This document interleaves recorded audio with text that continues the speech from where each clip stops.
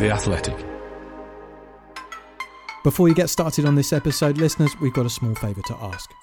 We want to know what you think of our podcast, so we've got a short survey where you can tell us exactly what you like and what we can do better at theathleticsurvey.smsinc.co.uk. As a thank you, you'll be entered into a prize draw to win one of 3 £100 Amazon shopping vouchers. Now, I'm afraid we're only after the feedback from UK-based listeners at this stage, and you won't actually be able to enter the draw if you're not in the UK, so don't waste your time. But if you are in England, Scotland, Wales or Northern Ireland, then do head on over to theathleticsurvey.smsinc.co.uk.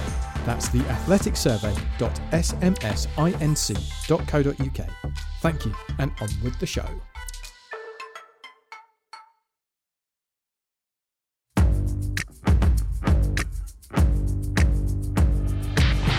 Totally Football Show. They're just not that interim. Search for a Man United manager continues while Carrick gets them qualified in the Champions League and Pochettino gets experience of managing a disjointed team of superstars in Manchester. Ralf Rangnick emerges as the hot choice. We'll have more on that story. And we'll run up all the midweek drama. Barca on the brink, Milan thanking their Messias. Chelsea, they no longer have Oscar, but they would like to thank the Academy. Plus, we look ahead to the weekend as Thomas Tuchel's side hosts Man United and pretty much everyone else plays at 2 o'clock on Sunday. It's the Totally Football Show in association with Paddy Power.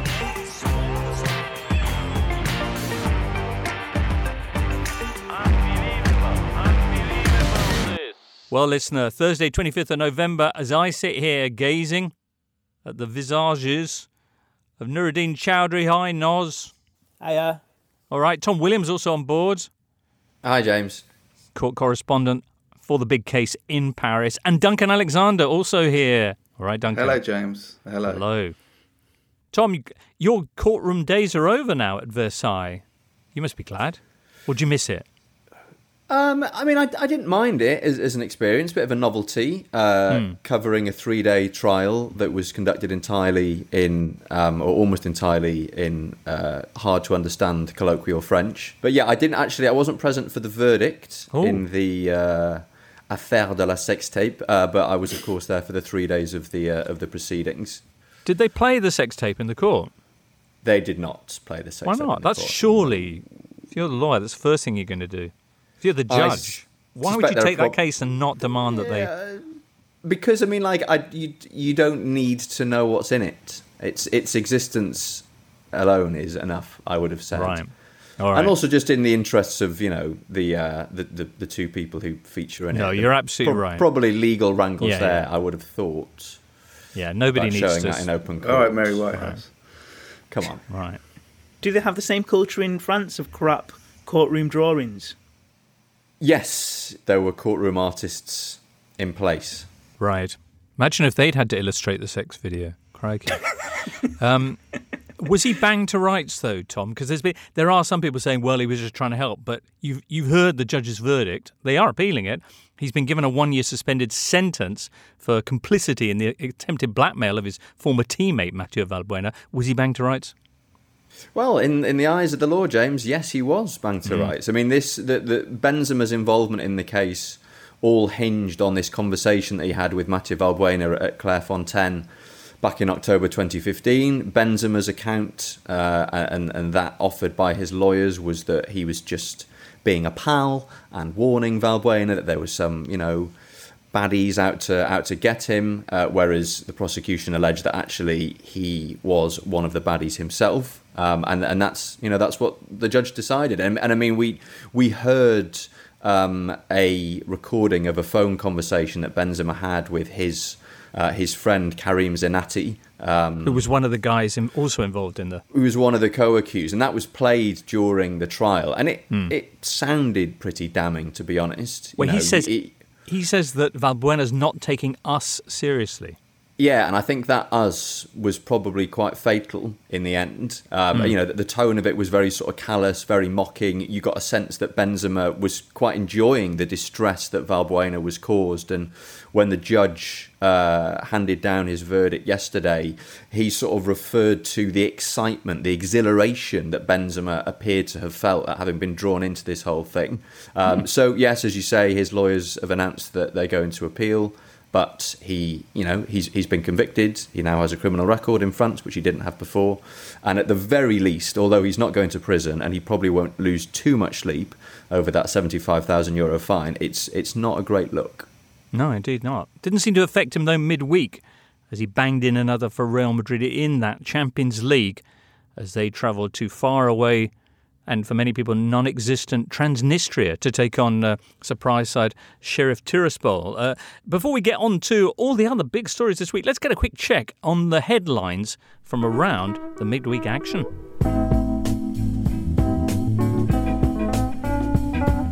Tuesday, Bayern sealed top spot in Group E in the snow in Kiev. Barcelona, though, still not through after a spectacular goalless draw with Benfica. They may need a win in Munich next time. Man United and Michael Carrick's first game in charge wrapped up their spot with a win at Villarreal, while any one of Villarreal, Atalanta or Young Boys could still join them. Group G is tight and thus oxymoronically also wide open. Lille, Salzburg, Sevilla and Wolfsburg can all still go through, while Group H not so much. Chelsea in devastating form with a 4-0 thrashing of Juventus. Both those teams now qualified. On Wednesday, Man City 2-1 winners over Pochettino's PSG. Both teams now through to the last 16, but who'll be PSG's manager there? Meanwhile, in Group B, the so-called Group of Death, Liverpool absolutely killing it. 10 points clear now after their 2-0 win over Porto, with very much a reserve-tinged side. The other three sides, Atletico, Milan and Porto, separated by just 1 point after Milan got their first victory away at Atletico Madrid. In Group C, Ajax already through, Sporting booking their place with a 4-0 win over Dortmund, which puts them into the Europa League, while in D, it's Real Madrid and Inter who qualify. Inter for the first time in the knockout stages in 10 years, and the remarkable Sheriff Tiraspol go into the Europa League. All four Premier League sides, you'll have noticed, qualified now and looking dominant. 4 wins this midweek, 10 goals scored, only 1 conceded, that Mbappe goal at the Etihad. With Chelsea facing Man United this weekend in the Premier League, let's start with how they got on. You're listening to the Totally Football Show, sponsored by Paddy Power and part of the Athletic Podcast Network. Chelsea and Man United is this week's big Sunday afternoon set to. Chelsea, of course, very much top of the table. Man United, not so much. And Stamford Bridge, a tricky place to go. Noz, how are you feeling about this one and after that 2-0 victory over Villarreal? You must have been a bit nervous before that game. I was, but I mean, not massively less nervous after it, just because it was a 2-0 win, but it could easily... Villarreal could have easily been 3-0 up before United scored. It was not a good display. It's quite interesting how people are clutching for anything, because after the game, a lot of people were talking about how tactically the team looked far better and more compact, and I felt that was clutching at straws a little bit, because I didn't really see that. It just seemed as chaotic as ever, and you just had a different former legend on the sideline. So yeah, I mean, it's funny because if Solskjaer was still in charge, I'd actually fancy United to get a result against Chelsea, because that's the pattern. The pattern is Solskjaer always looks as if he was struggling and he might get sacked, and then he'd pull a result against the Chelsea. Yeah, that was also the pattern with Liverpool and Man City, as I recall, and recent encounters with those two teams didn't work out quite according to that paradigm. What did you make, Tom and Duncan, of Man United under Michael Carrick? Yeah, I mean, I agree with Noz in that I don't think Carrick did anything revolutionary from a tactical point of view. Obviously, only been in sole interim charge for a matter of days, but it felt like United were a bit more cautious than they might ordinarily have been. It felt like they were getting more players behind the ball. The wide players were dropping deeper when United were out of possession. It was slightly confusing at the start of the game because Ronaldo started out on the left and you had Martial up front, and then they swapped over quite quickly. But it did feel to me a little bit more backs to the wall than perhaps we've seen from United in recent weeks. And I suppose, given the very unusual position that Carrick is in as the interim manager, he's got very little to lose.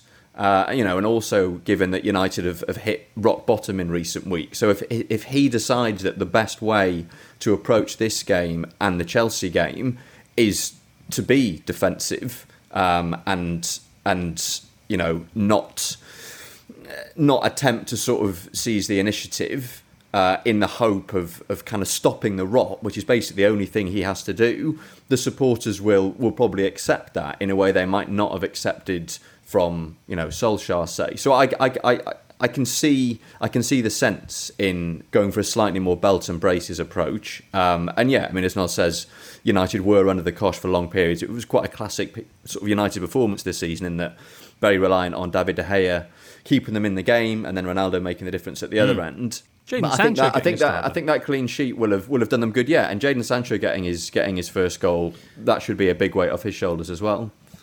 I mean, the first rule as a caretaker manager, whether you're interim caretaker, full-time caretaker, etc., is to kind of make a sort of starting 11 statement that differs you slightly from the previous manager. And obviously Jadon Sancho was in, Van der Beek was in, Alex Telles came in. As Tom said, Ronaldo started on the left. There were little tweaks here and there, and I thought it was interesting. Carrick clearly regards Fred pretty well, and Fred had a good game. He's probably the best United midfielder in the game. Was integral in both goals, and he went up to him at full time. Sancho obviously scored his first goal. He made a point of going to him at full time. He'd taken him off, with a minute or so to go, to get the applause, I think, of the travelling United fans. And it's pretty subtle, but I think that was a slight, these players probably didn't get a fair crack of the whip under Ollie. So, yeah, I thought it was... But as Nos said, it could have easily been 3 or 4-0 to Villarreal by that point. So it wasn't like United magically improved, but I think Carrick did make little kind of, steps to say this is a slightly new era before the next new era.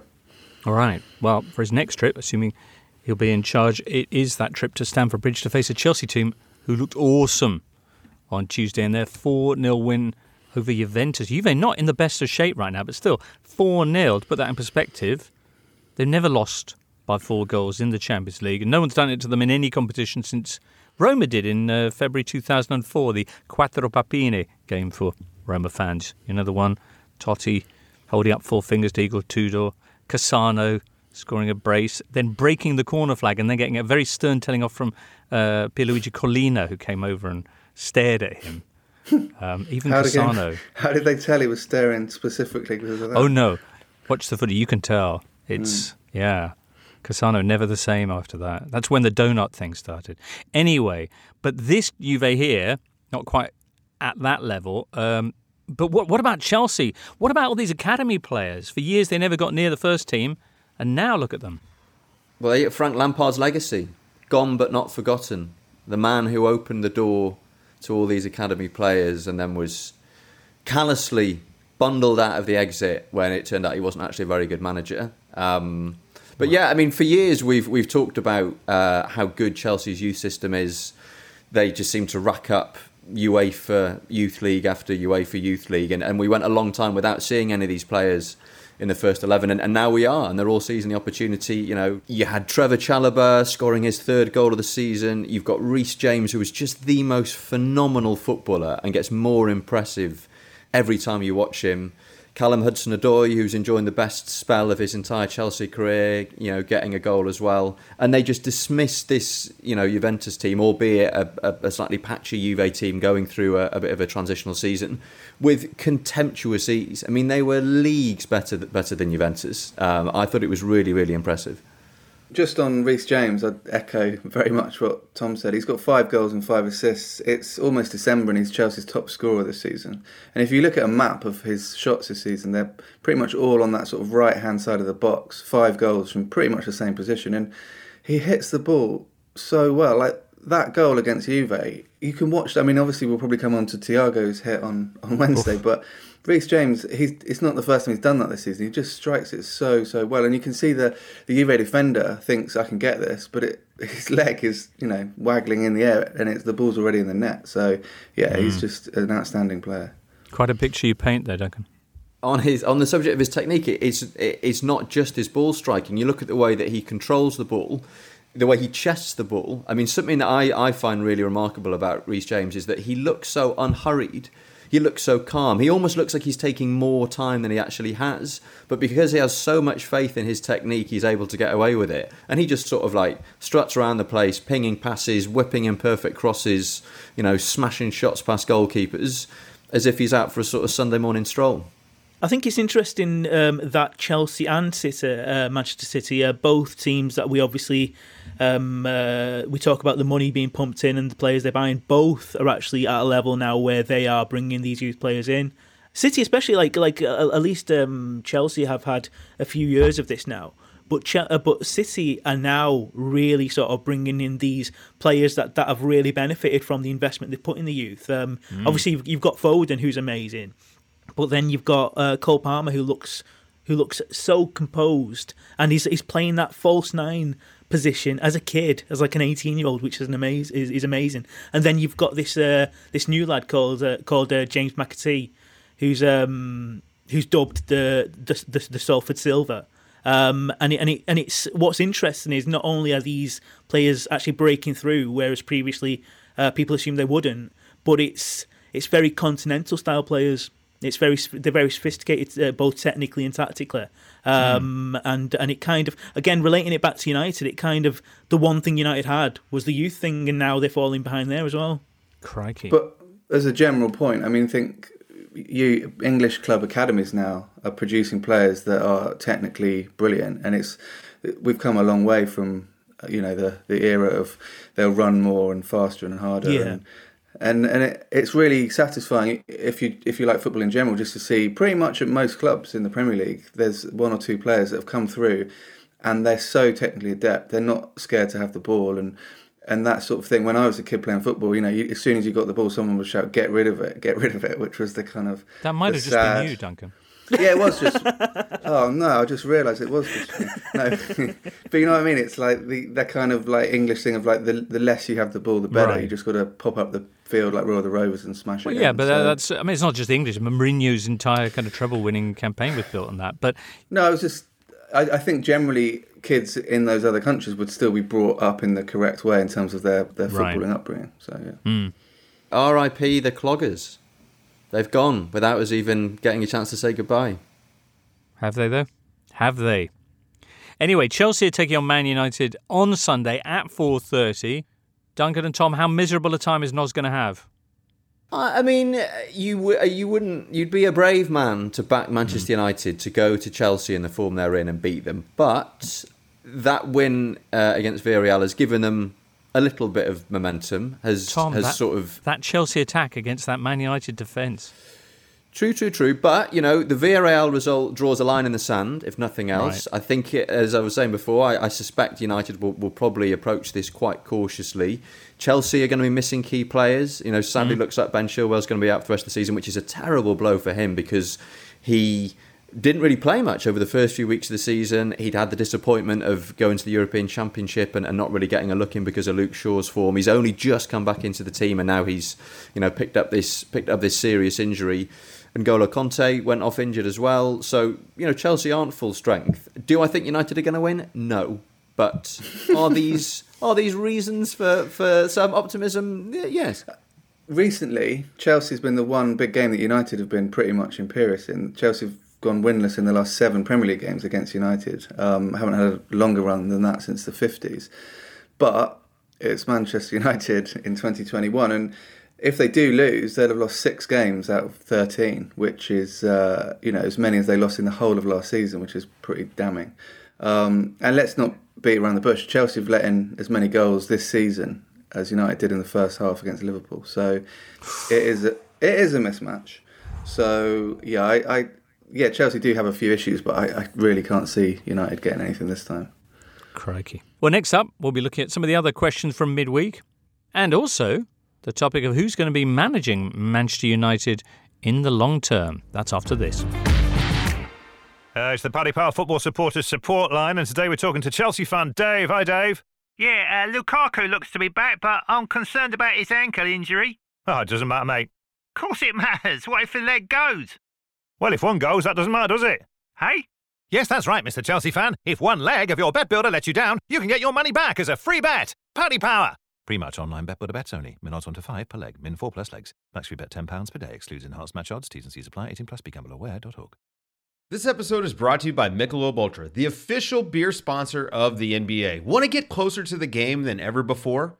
Michelob Ultra Courtside is giving fans the chance to win exclusive NBA prizes and experiences like official gear, courtside seats to an NBA game, and more. Head over to MichelobUltra.com/courtside to learn more. This is the Totally Football Show, part of the Athletic Podcast Network. The Athletic is the only place you can read articles by Daniel Taylor, Amy Lawrence, Phil Hay, James Pearce, Ollie Kay, and the very best football writers around. 63e minute, et avec Mahrez là qui va centrer pour Bernardo Silva, qui remise pour Eugénie, et le but. Oh, quelle belle action!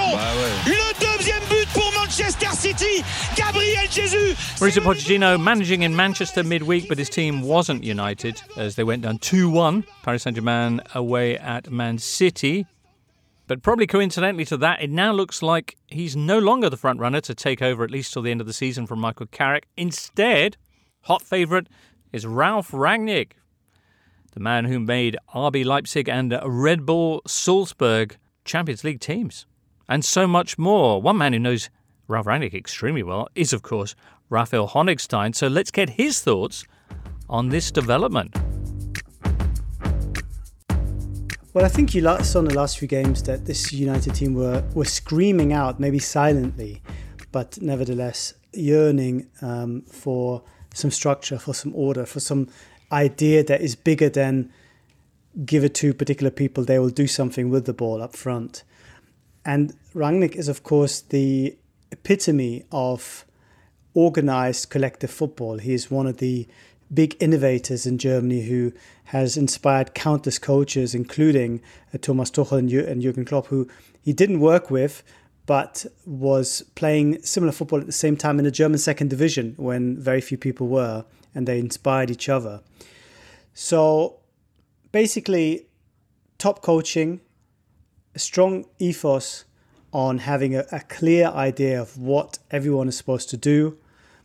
There'll be some pressing, I'm sure. How much there will be, I think, is yet to be determined because you need to deal with Cristiano Ronaldo. But I think overall, it wouldn't surprise me if we see an immediate uplift as we saw when Thomas Tuchel took over from Frank Lampard, because even in the shortness of time, I think there is a real benefit in just telling the team exactly this is what I want, rather than trusting them to somehow find solution, which I think in 2021 isn't really a viable alternative anymore. Rafa, there have been some question marks over whether Rangnick would be interested in a job that didn't involve a broader role, perhaps even as a sporting director. Is the plan, do you think, that he takes over for a while and then moves upstairs when somebody else comes in the summer? Yes, I think that is the plan, James. I think the contract will terminate at the end of the season, come what may. Of course, you can renegotiate if he wins the Champions League and finishes fourth, who knows. But I think the idea for Man United is to keep him on for 7 months, and then he will be kept in the club or close to the club in a role that I think isn't yet defined clearly, but will involve benefiting from his network, benefiting from his know-how, maybe consulting him when it comes to player acquisition, where he's been, again, I think, really successful in recent years. So I think there's been some slightly misleading reports in recent weeks and months saying that he demands total control everywhere he goes. I think that's actually not the case.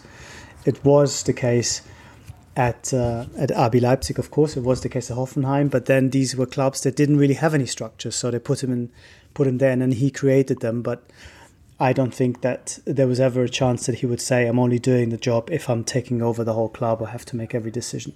Okay. Rafa, very, very briefly then, are Noz and other Man United fans, are they going to enjoy watching Rangnick's Man United? I think so. I think it should be very exciting. I think it should be a football that's based on collective movement, on being very direct, very vertical, trying to hunt the ball in packs, living on transition, and really just a lot more energy and a lot more coherent energy. I think that's the main thing. No individual pressing anymore. So I think it'll be a very good appointment. All right. Will Paul Scholes be happy? I think he'll be happy, yeah. But is Paul Scholes ever happy? Raphael Honigstein, and you can hear more or read more from Rafa across the Athletics' various channels on that and other breaking stories. Athletic, by the way, not sure if you noticed this, got a top Black Friday promotion on at the moment. You can subscribe for £1 a month And that offer is available until midnight on the 28th of November, which I think is Sunday. Yeah, there you go. Oh, let's have a quick word about Man City and their 2-1 victory over Paris Saint-Germain on Wednesday. City avenging their defeat away in Paris on matchday 2 and sealing top spot. Anyone enjoy this? It was the battle of a team versus a collection of 11 men All right. trying to be a team. I mean, City, it's a bit of a simple metric, but City's pass completion was 94%, which you don't get unless you are really, really on the ball. Bernardo Silva made 47 passes and completed 47 passes. And, you know, City arguably were without their front three, but didn't really make much difference. You know, Riyad Mahrez, possibly one of the most underrated players in Europe. Bernardo Silva, probably one of the best players in Europe. And Raheem Sterling, you know, coming back into form, it looks like. And, you know, City didn't really panic. PSG had a bit of a good spell after they went ahead. But then City just worked their way back into the game. And I think Pochettino just looked a bit fed up by the end. It reminds me of like when you're a kid and you think, well, when I'm a grown-up, I can eat in McDonald's every single day because no one can tell me what to do. And then you don't actually want to do that when you're a grown-up because, you know, he's got all these incredible options, but they don't really function as a team apart from the few moments where they kind of, you know, step up. And it might... You know, Mbappe's goal was excellent, but it must be so frustrating as a manager who wants to control how a team plays and how they approach matches. Essentially, this is Pochettino's supersize me season. Yeah. Right. Incredible. Lovely moment at the end of the game when the various Messis and Neymars are talking with City players, and a young'un comes up, approaches this group. It must have been, 9, 10 years old, but he asks for Bernardo Silva's shirt. He ignores the others. And he gets Bernardo Silva's shirt. And, yeah, as you say, obviously somebody who'd appreciated those passing statistics. What did you think, Noz? City looking pretty special. Yeah, I mean, so good. I mean, it's a testament to the randomness and unpredictability of football that they're not guaranteed to win everything. I think that's they've almost become the litmus test of like if all other things were equal and if football was mathematical, they would win everything just because they're the best players, best coach, play the best football, and it's just the randomness of football that anything can happen that may not happen because and again similar to the game in terms of individuals versus a team, those individuals can sometimes win just because they can get lucky or you can have an individual moment of brilliance. But yeah, City were always the better team, and it sounds as if Pochettino's done the perfect audition for United. If it's a chaotic group of talented individuals that sort of lost to City, I think that's perfectly qualifies him to come on in, and it'll be business as usual. I mean, it felt to me like the archetypal PSG performance of recent times, in that you saw on the one hand some examples of some of the good things they do, but the overwhelming feeling was one that you weren't watching a proper football team. You weren't watching a cohesive unit. You were watching 7 blokes and a goalkeeper doing their best to defend and, you know, get into shape and follow their men and all the other things that you think would be the absolute bare minimum that you could ask of a group of professional players.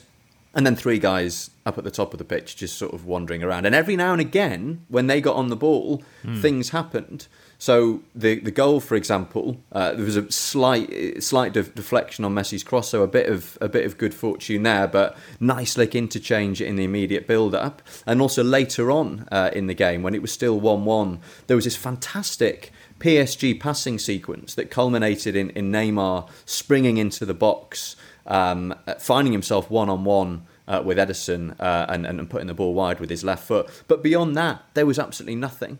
And there isn't going to be, as long as Pochettino is obliged to start with these 3 superstar players. And of course, he's never not going to be obliged to start with those 3 superstar players. They will always have to start every single game. And the sense I get from Pochettino in recent weeks is that he's just resigned to that. He gave an interview to L'Equipe a couple of weeks ago, and he said... And he always talks, whenever he's talking about his role, he always talks in the plural, Pochettino, because he talks about his coaching staff. And he said, we're not here for our project, we're here for the PSG project. which was a not particularly subtle way of saying, this isn't the way that I see football, this isn't how I think a team should be set up, but we've had certain things imposed on us here, and we're going to do the best that we can. And, thankfully, the quality in that PSG squad means that best that they can do is 11 points clear in Ligue 1 and into the knockout rounds of the Champions League. But the gulf in terms of, sort of playing style identity was so blatant at the Etihad last night. And I think it just showed, exactly where PSG's limitations are. It's not a Pochettino team. Like, you accommodate... Essentially, you've got 3 players at the front, and then the rest have to accommodate that. And I think it's slightly different if Pochettino was to take over at United. It would be slightly different because at least there'd just be one player that isn't expected to do that, to sort of track and run and do all that business. Whereas at PSG, there's 3. Is it Harry Maguire? It is, yeah. Our prima donna cupping his ears every time he scores and defends crap. Right. Man City, anyway, looking pretty good. And they're hosting West Ham Sunday at 2:00. It's the League Cup exit revenge game. You'll recall that the Hammers knocked City out of their own personal competition, the Carabao Cup, breaking their stranglehold on that tournament after 5 years. West Ham are going to be in action on Thursday night away at Rapid Vienna. They're already through to the knockout stages of the Europa League. They've only won one of their previous 15 visits to the Etihad. But then again, football's not maths. Duncan, have some of that. So who knows what's going to happen at 2:00 on Sunday. Do you want to discuss Declan Rice and Aaron Ramsdale doing Sing Your Dialect? I'm happy not Absolutely. to.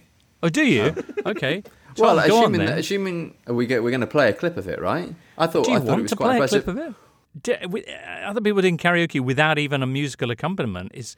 Yeah, but this is Declan Rice singing Ice Ice Baby and changing the lyrics to Rice Rice Baby. Genius. And also sort of what I particularly enjoyed about it was, I mean, he's no spoilers, but he's basically word perfect. And as he got deeper and deeper and deeper into the rap, you could hear the smile that was obviously starting to spread across his face at the realization that he was nailing it and he was going to get to the end of the rap.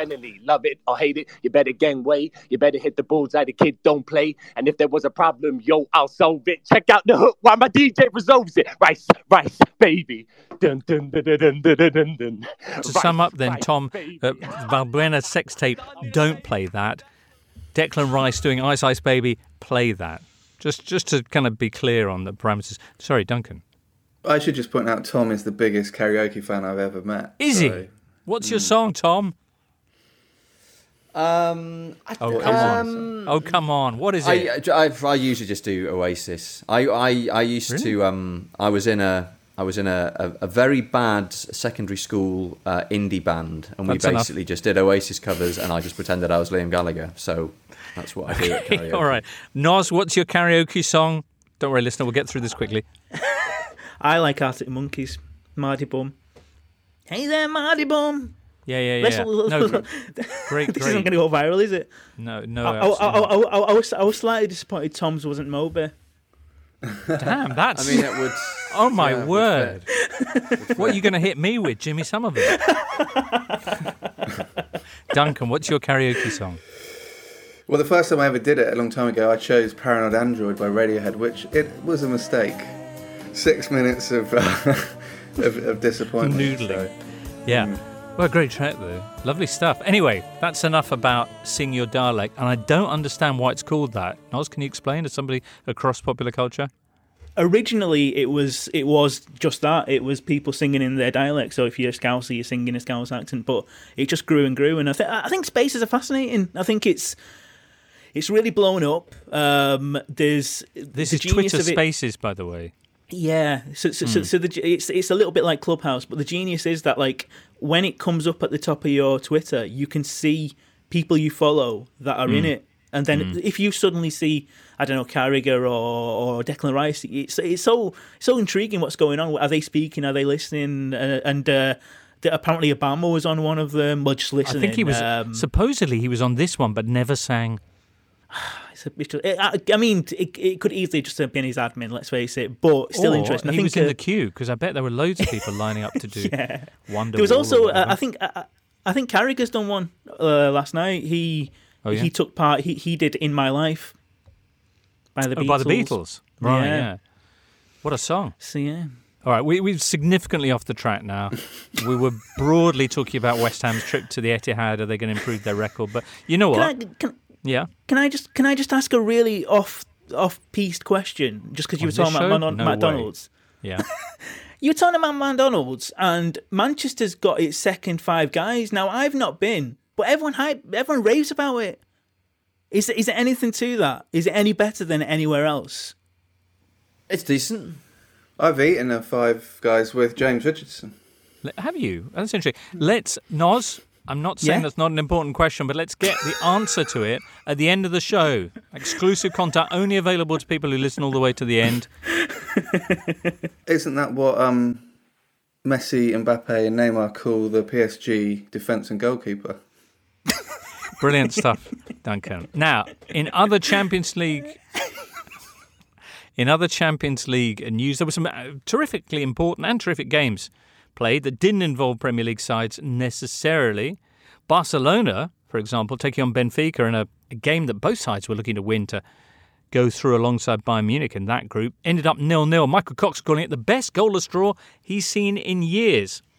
It featured 2 excellent, says Michael, disallowed goals and an extraordinary last-minute open goal miss. It really was extraordinary as well. I don't know if you saw Benfica. It was from Haris Severovic of Benfica.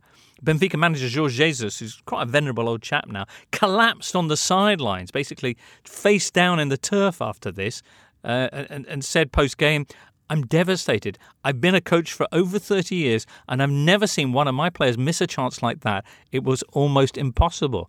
Wonder how poor old Harris feels about that. Extraordinary miss, though.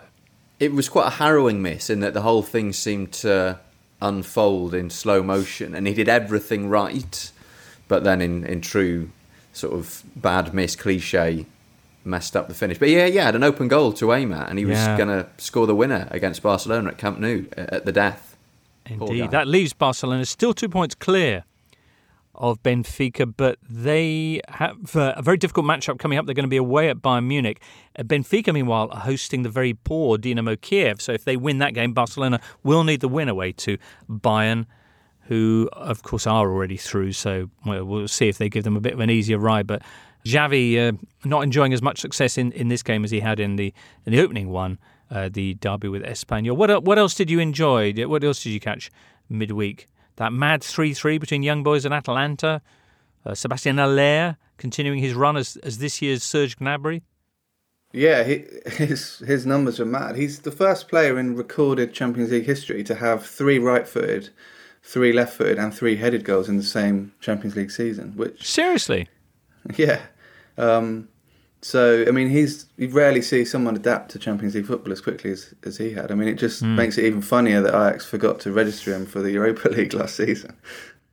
9 goals in 5 games. He's level with Robert Lewandowski of Bayern Munich. Lewandowski contributing a very nice overhead kick in the snow away at Dinamo Kiev. Story of the week, potentially, might just be Milan getting their first victory to keep their slim chances of qualifying alive, away at Atletico Madrid, who don't often lose at home, except when Liverpool go there. And it was thanks to a late header from Junior Macias. Are you familiar with this incredible story? Junior Macias, who sort of sounds like a Mel Brooks film, and appropriately enough did score on the cross from Frank Kessie.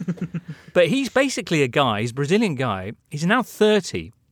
About 8 years ago, he emigrated from Brazil to Italy, dreaming of becoming a player. Didn't work out. So he was running odd jobs, basically working as a courier, delivering stuff, that kind of thing. He was playing for an amateur side, which happened to play against a team where one of Paolo Maldini's sons was featuring. So Maldini actually was in the stands and saw this guy. Thought, hello.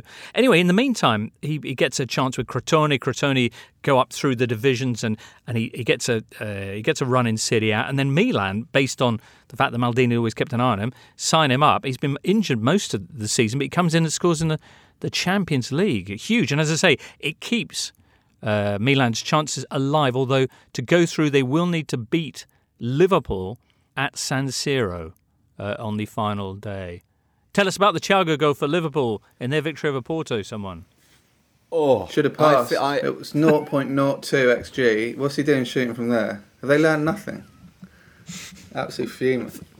It felt to me like a goal that can only be adequately described using guttural sounds. It was a thing of such majesty, the technique, the slice he puts on the ball, the way it just skips up off the turf. I thought it felt like a complete sensory experience. It had that kind of dam buster spin to the ball on the replays. And one of the nice things about it is you get goals sometimes where each replay is better than the last, and that was very much the case with this one. Magnificent. Jurgen Klopp's side, as I mentioned before, in what was dubbed the group of death, but 10 points clear as second place Porto. I mean, it's just a joke, isn't it? The only slight issue maybe, historically, is only 3 of the 19 teams in previous seasons who've won 5 of their first 5 group games have actually gone on to win the Champions League. So there is a slight sort of peaking too early nature to it. But yeah, I mean, that group, we all flagged it up as it's going to be the hardest, and it isn't. It's easy. Mm-hmm. All right. Noz, you were mentioning the fact that Jurgen Klopp's in some hot water over comments he made about AFCON, which is due to take away key elements of his team come the new year.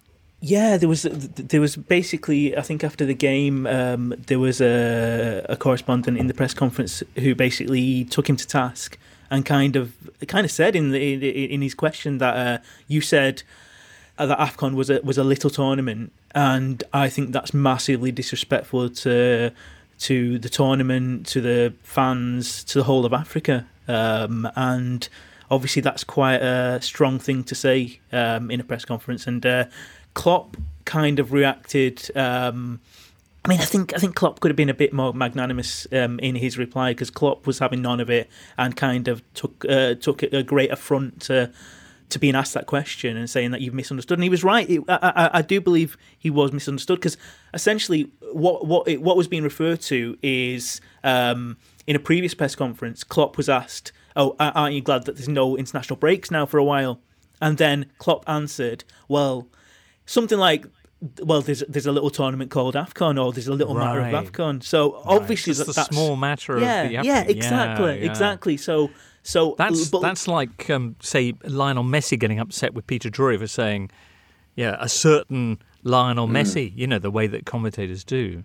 Well, exactly. But the thing is that a lot of people took offence from Africa, and I think that is born from, I don't think that's Klopp's fault, but that's born from sometimes the African Cup of Nations being treated like an afterthought or like an inconvenience by other people, or like from the prism of the Premier League, which isn't good, but then people are a bit more defensive about it. So, but I think in terms of Klopp, he could have just said, no, it was a misunderstanding, I didn't mean that, but he kind of... He went Arteta on it.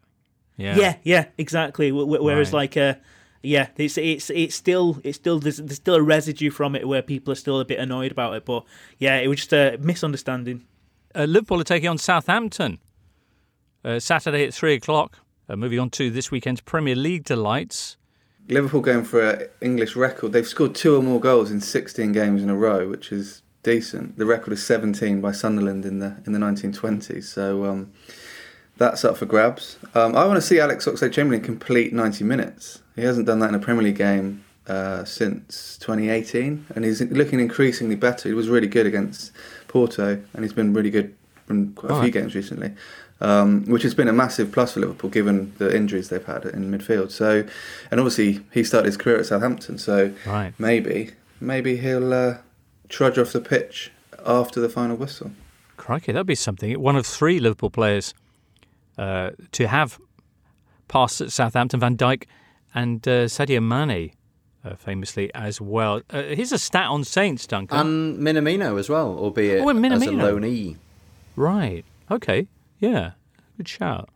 Duncan, is it true that only 7 teams have had more shots than Southampton, but only Norwich have scored fewer goals than Saints with all those shots? It is true, yeah. They're having shots but not scoring, which for me is not good. So. All right. Yeah, well, I mean, so Southampton had been on a really good run of form, albeit quite a short one. 3 wins in 4, and then lost at Dean Smith's Norwich last weekend, despite having taken the lead. And I think it was a game that showed some of the problems they've had, in that it's not that they don't ever score, but that they tend not to score more than one goal all that often, and I think that was something that cost them at Carrow Road, in that not capitalising on that strong start gave Dean Smith a chance to rejig things a little bit in the second half, and Norwich, came flying out of the blocks, as you would expect, having had the first half-time rocket of the new manager's tenure. But yeah, as I say, prior to that, Southampton were looking good, so I think they'll probably hope that they can chalk that one off as a bad day at the office. Not that they will necessarily go to Anfield expecting to get too much out of it. They may need to score more than one goal against Liverpool. All right. Well, loads more treats coming up in the Premier League this weekend. We'll get on to those 2:00 Sunday kickoffs next. This episode is supported by FX's Welcome to Wrexham. Celebrity owners Rob McElhenney and Ryan Reynolds' small-town Welsh football club has finally been promoted into League Two after 15 seasons in the National League. Dedicated staff and supporters celebrate the team's return to glory while bracing for the newfound challenges that come with being in a higher league. Will Wrexham AFC stand up to the challenge and rise again into League One? FX's Welcome to Wrexham, all new, Thursdays on FX, stream on Hulu. Looking for an assist with your credit card, but can't get a hold of anyone? Luckily, with 24/7 US-based live customer service from Discover, everyone has the option to talk to a real person anytime, day or night. Yep, you heard that right. You can talk to a real human in customer service at any time. Sounds like a real game changer if you ask us. Make the right call and get the service you deserve with Discover. Limitations apply. See terms at discover.com/creditcard. You're listening to The Totally Football Show in association with Paddy Power. And with Paddy Power, if something doesn't go quite according to plan, you can get your money back as a free bet if one leg of your bet builder lets you down. Which might just come in handy when Brighton start being Brighton again and go back to outperforming their XG and not winning. Pre-match bet builders only. Get your stake back as a free bet. Minimum 4+ legs. Max free bet £10. Excludes enhanced match odds. T's and C's apply. It's over 18s only. And please gamble responsibly. Listener, why not head to LeicesterSquareTheatre.com to purchase tickets to the Totally Football Show live? We're going to be there, probably observing some sort of social distancing. Who can say what's going to be the norms by then? On the 1st of February 2022, when I say we, Duncan Alexander's going to be there, also Michael Cox, other folk too. Be quick, though, if you want to join us, because literally half the tickets are already gone. Woof. Strange shape to this weekend's fixtures in the Premier League. 4 games taking place in the 2:00 on Sunday slot. You've got your Brentford-Everton, and then the 3 teams involved in Thursday night Europa League and conference action. Leicester up against Watford, Spurs visiting Burnley, and West Ham, as mentioned, at Man City. Of that 4, Sky have decided to broadcast Brentford-Everton. Not sure. Autumn, isn't it? Got to use up those games so you can show a relentless Big Six in the spring. So. Right. Brentford-Everton. It's the teams that were good 5 games ago, Derby. Both sides have only taken 1 point from the last 5 Premier League games. I mean, you can understand Sky's choice from a sort of voyeuristic perspective, in that seeing 2 teams who are in a slump suddenly scratching around for points, there's a bit of a sort of, I don't know. Yeah, but when they chose them, they were probably in good form. So right. That's true. They probably thought it's up-and-coming Brentford against Rafa's pace-setters. And, like a lot of Sunday lunch decisions, it backfired. So, what about Leicester against Watford, which is, of course, Claudio Ranieri's first return as a visiting manager to the King Power? Wow. I'd love to watch that. I think I would.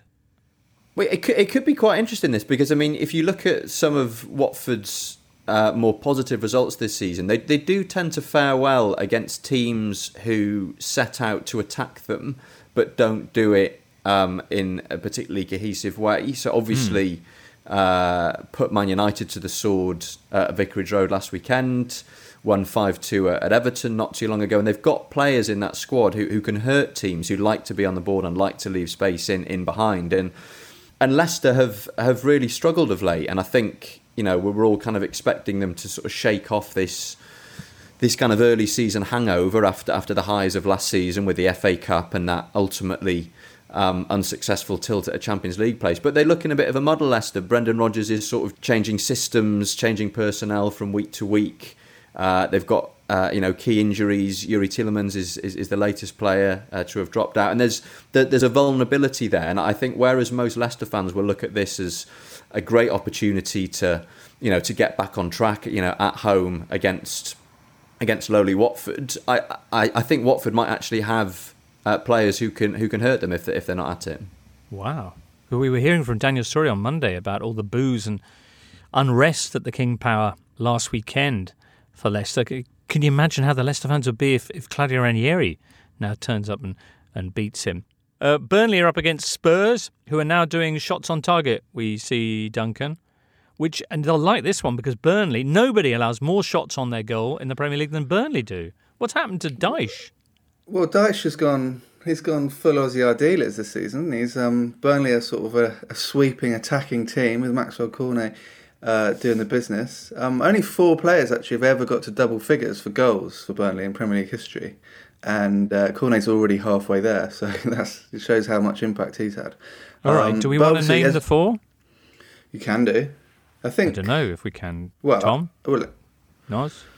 Sorry, Burnley players who've hit double figures? Yes. In total, not just in the season, but in total. Oh, what, in their careers at Burnley? Yeah.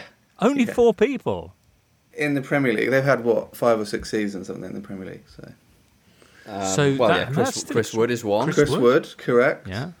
Ings, correct. That's a all right. We're harder one. We're flying. Ashley Barnes? I'm thinking probably not. Ashley Barnes, yes. Right. We've got one more to get. The last one is currently starring up front for Wycombe Wanderers and led us to a big win against Plymouth on Tuesday night. Oh dear. How awkward that we're not as familiar with the... Well, I'm disgusted by your lack of League One knowledge. It's Sam Vokes. So. Oh! Yeah. Sam Vokes. Obviously, this is a Burnley home game against a Big Six team, so as we know, it is a tough place to go, except when it isn't, and they've only won one of their last 29 home games against Big Six teams, although that was against Spurs, under Pochettino, actually. Right. Are Spurs still are they a Big Six team? Have they had their card torn up? They've got a pitch that you can take out of the stadium, and there's an NFL pitch underneath. That's one of the founding memberships of Big Six, I think. And they're also level on points with 6th place Wolves, so they're in touch. And actually on Spurs, interesting stat from their 2-1 win over Leeds last weekend. They outran Leeds, Tottenham did, which doesn't happen very often at all, and certainly wasn't the sort of thing that ever looked liable to happen under Nuno Espirito Santo, God rest his soul. So although it's still very much, early days, I think we are already seeing some of what Antonio Conte is going to bring to Tottenham. Tom's point is interesting because obviously you can boil football down to loads of tactical innovations and transfer nous and stuff, but sometimes a man like Antonio Conte shouting at you for 15 minutes at half time just makes you run more. So okay, is there a simple reason why Leeds isn't working this season? Well, their defensive numbers are about the same, but their attacking numbers have fallen off a cliff, really. And obviously they've missed Rafinha recently, Bamford for quite a few games. So, I mean, most Leeds fans would say that the squad is very thin relative to other teams. So when they get injuries, it really does affect them, possibly more than other sides. I mean, all the teams with new managers did more running, didn't they, last weekend? That was something that came out. It's hilarious. It's like, it's like going to a new school with a scary teacher. It's like, love running. Really enjoy it. Leeds are going to be taking on a Brighton team who are on a bad run this weekend. Saturday tea time. 7 games without a win in all competitions for the Seagulls. But they have won 8 of their last 9 meetings with Leeds, including both fixtures last season. All right. Other things we could talk about before we wrap up the Premier League preview section. Arsenal taking on Newcastle Saturday lunchtime. That's usually an entertaining game. And here's a stat, Duncan, from your colleague Orbinho. Mikel Arteta is yet to lose in 18 matches against teams called United. So Newcastle, Manchester, West Ham, Leeds and Sheffield, basically, against them, Arteta is bulletproof. Incredible. That's all it takes. Suffix. The suffix game. It's funny, this game. These are based on our old friend PPDA, passes per defensive action. These are the two least pressing teams in the Premier League this season, Arsenal and Newcastle. I mean, Newcastle were always like this under Steve Bruce, so they are probably heading in the other direction in the Eddie Howe era. But they're relatively static, these two teams. So you remember that bit in The Simpsons where the commentator is sort of saying, commentating on a soccer game, and he's like, back to the centre, holds it. It could be a bit like that for a bit on this game, but hopefully not. Do you reckon? I suspect Arsenal will be quite relieved to come up against non-pressy opposition after what Liverpool did to them last weekend. Reality check, I think, for Arsenal, but as Duncan was saying, that they will probably have a little bit more time on the ball in their own third against Newcastle, albeit Eddie Howe's new look super attacking Newcastle. Right, Eddie, of course, potentially still isolating after his positive test for COVID-19. Arsenal, meanwhile, have beaten Newcastle in 6 consecutive games in all competitions without conceding a single goal. And Pierre-Emerick Aubameyang has scored in all of his last 5 matches against the Magpies. Also this weekend, Norwich will try and make it 3 Premier League wins in a row. They're at home to Wolves. Wolves, though, very much the form team over the last 7 games in the Premier League, in the top 6 now, as Tom was mentioning earlier on.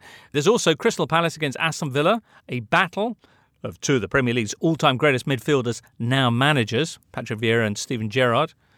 Steven Gerrard, who cited Patrick Vieira as a role model for him as a young midfielder. Which of those games gets you most excited, Noz? I'd be interested to see whether Gerrard continues his kind of Klopp-esque histrionics on the touchline. It's interesting. Like both Gerrard and Conte have been mocked slightly for their celebrations by the celebration police on social media. But I think it does kind of help. This whole idea that when the Liverpool Arsenal game was pretty flat until Arteta started on Klopp, and then that got the fans going. I do think that Conte and Klopp and Gerrard kind of showing a bit of passion on the touchline. If nothing else, it gets the fans going. What did Steven Gerrard do? He just massively celebrated and did the whole chest bumps and stuff with his pals on the touchline. So. Brilliant. Again, there's nothing wrong with that. No, I think that's. I mean, Conte as well. Crowd seem to feed off that raw energy. Crikey! After the more restrained Nuno Espirito Santo, rest in peace, and all that, Tom. I've got a stat I wanted to mention about Crystal Palace. They're one of only 5 teams in the Premier League with positive goal difference. Right? Yes. Only 5 teams in the Premier League have positive goal difference. How's that possible? So basically, they've scored all the goals and everybody else is on minus. Well, I looked at this early in the season. If you take the top 4, obviously City, Liverpool, Chelsea have got really healthy goal differences, unsurprisingly, because they go and smash teams week in, week out. West Ham, who traditionally don't usually get positive goal difference, are kind of in the middle with +9. And then Palace +1, Wolves 0, and then everyone else on negative. So if you take those 16 teams, the 14 negative plus Wolves and Palace, it's only the second time in English top-flight history that at this stage of the season that's been the case. So, and that was the season in the mid-70s. So when they didn't even use goal difference. So it's a very unusual state of affairs. And I think it does, maybe the points totals don't show it, but it does kind of demonstrate how much better the top 3 are than the rest of the league. They are just winning games fairly comfortably when they do. And everyone else is sort of scrapping away and, win some, lose some. I think it speaks to the fact that it's quite hard to know who is any good in the Premier League this season, apart from the top 3. And the top 3 are obviously really, really good. I mean, they're 3 of the best teams in Europe, and they impress you every time you watch them. And then basically everyone else. I mean, a lot of the teams in the top half and around mid-table, they sometimes look good and they sometimes look dreadful, and so that sort of slightly unusual goal difference thing, I think that probably reflects the fact that we've got quite an egalitarian Premier League this season if you take the top 3 out of the equation. Right.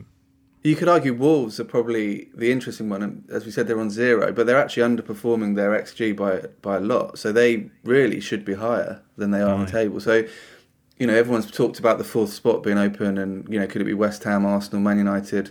I think Wolves are on current form. They're a shout. Crikey. Noz? Just in terms, like, people moan all the time about the league. Like, if you've got one outstanding team that are far ahead, like it's a one-horse race. If you've got three, it's kind of like there's a mini league and there's the rest of the league. If everyone is beating everyone, there's no outstanding team. Like, what is the ideal makeup? What would be the ideal makeup of a really strong league? Well, I think isn't part of being a football fan the joy of moaning? So as such, you just good point. Take whatever you can complain about from the sport and run with that. And that's why people listen to this podcast, I think, probably to have something to complain about. But. Well, I think we were spoiled in the late 90s, early 2000s, where we had quite a lot of seasons where you'd have a team that started really well and maybe, like Nos said, looked a bit like a one-horse race. Your Newcastles in the mid-90s or like Arsenal in 02-03. But then after Christmas, you get usually Man United sort of slowly hunting them down and sort of what we regard as a classic title race. I think that's possibly what people are missing. But maybe I'm certainly enjoying it. And I hope you are too, listener. Of course, on Monday, we'll be reviewing all the latest exciting developments in those matches. Very, very shortly, burger thoughts from Tom and Duncan and other things too. But first of all, let's get some odds, of course, from Carl Monaghan of Paddy Power and producer Charlie. Thank you, James. Hello, listener. Football. It really is very good, isn't it? And the Premier League. Forget about it. Carl Monaghan from Paddy Power joins me.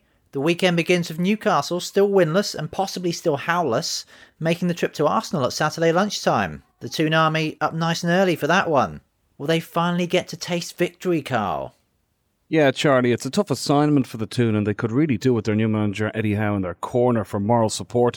The Magpies drew 3-3 last week, but Howe would have focused on the positives. His side's chance creation for one. They mustered up 18 shots in total, with 9 on target, and enjoyed more possession than their opponents.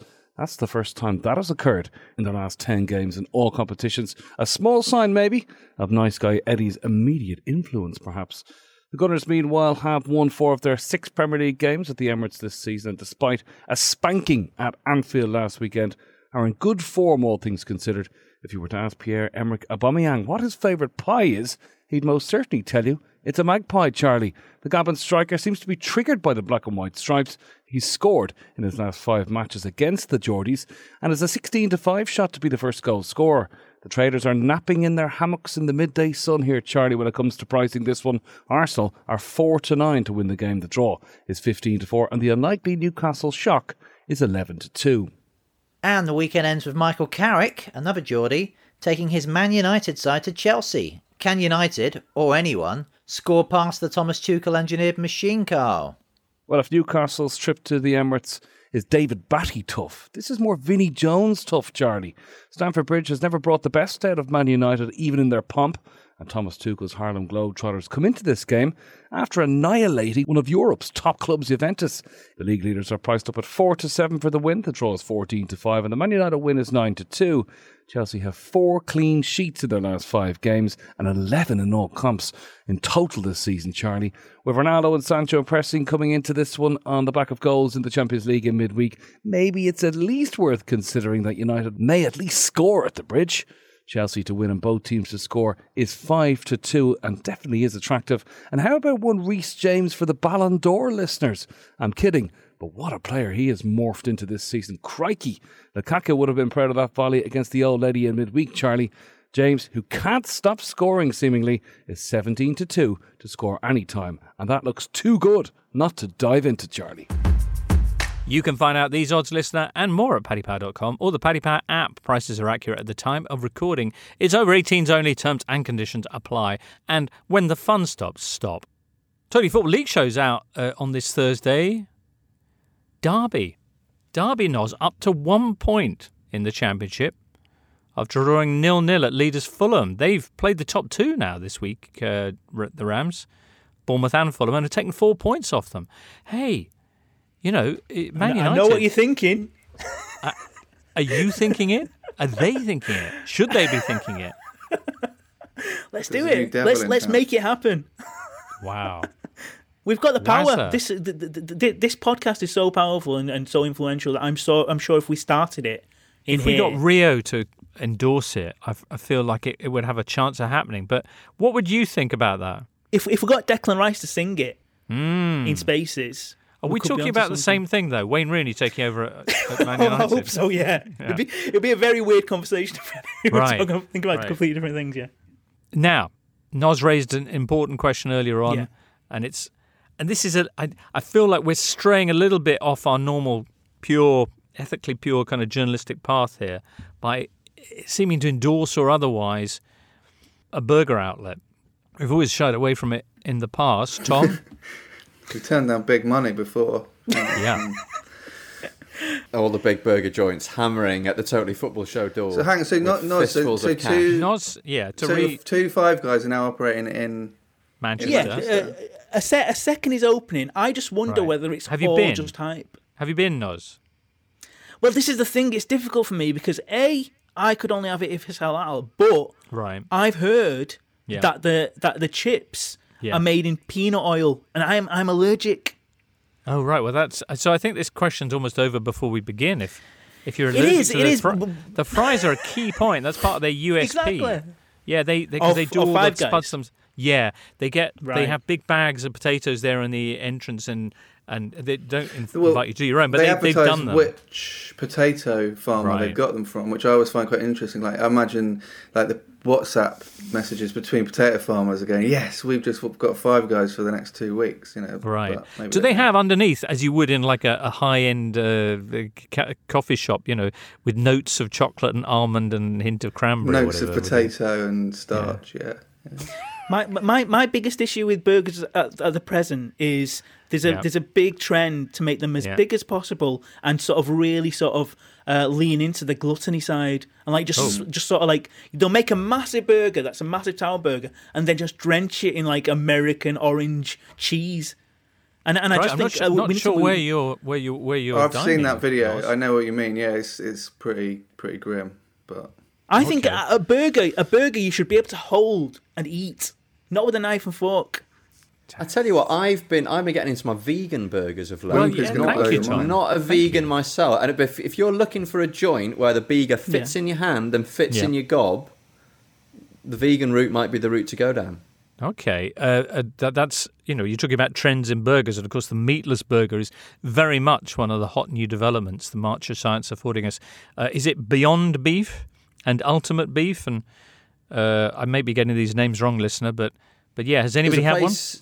Well, there's a place near me called Neat Burger, which is a vegan burger place, and it's got a very nice interior decor. It feels a little bit like a kind of Californian milkshake bar from the 70s. It's all sort of pinks and like leaf patterns and things. That old classic decor. And it's always empty, which dismays me a little bit. So I'm trying to bang the drum for them as often as possible. I had I think it was a Beyond Beef burger in California. Actually, it was tasty. That was. Do you know what? That was the sound there was. That was the last listener. Leaving. Come back, Patrick Burger. We'll do 5 minutes on Patrick Burger. Five Guys is the number of people listening now. Yes, and that's us. Yeah, absolutely. With producer Charlie. Nicely done, Noz. Right, okay. Well, there you go. Obviously, I think you've got major issues before you go anywhere near Five Guys or any burger place, by the sound of it, and the planet, right? So anyway, we'll wrap it up there. For today's Totally Football Show, and we'll be back. Hopefully the listeners will be too on Monday when we review all of that action. Duncan, Tom, Noz, producer Charlie, you listener, thank you all so much. Everybody have a great weekend. Enjoy the football, enjoy your complaints about it or whatever you're going to do with it, and we'll be back with our thoughts on Monday. Ciao for now. You've been listening to the Totally Football Show, part of the Athletic Podcast Network. Listen ad-free on the Athletic app and discover bonus content by following the Athletic UK Audio Plus on Apple Podcasts. Find out the very latest subscription offers at theathletic.com/totally. The Totally Football Show is an Athletic Media Company production and sponsored by Paddy Power.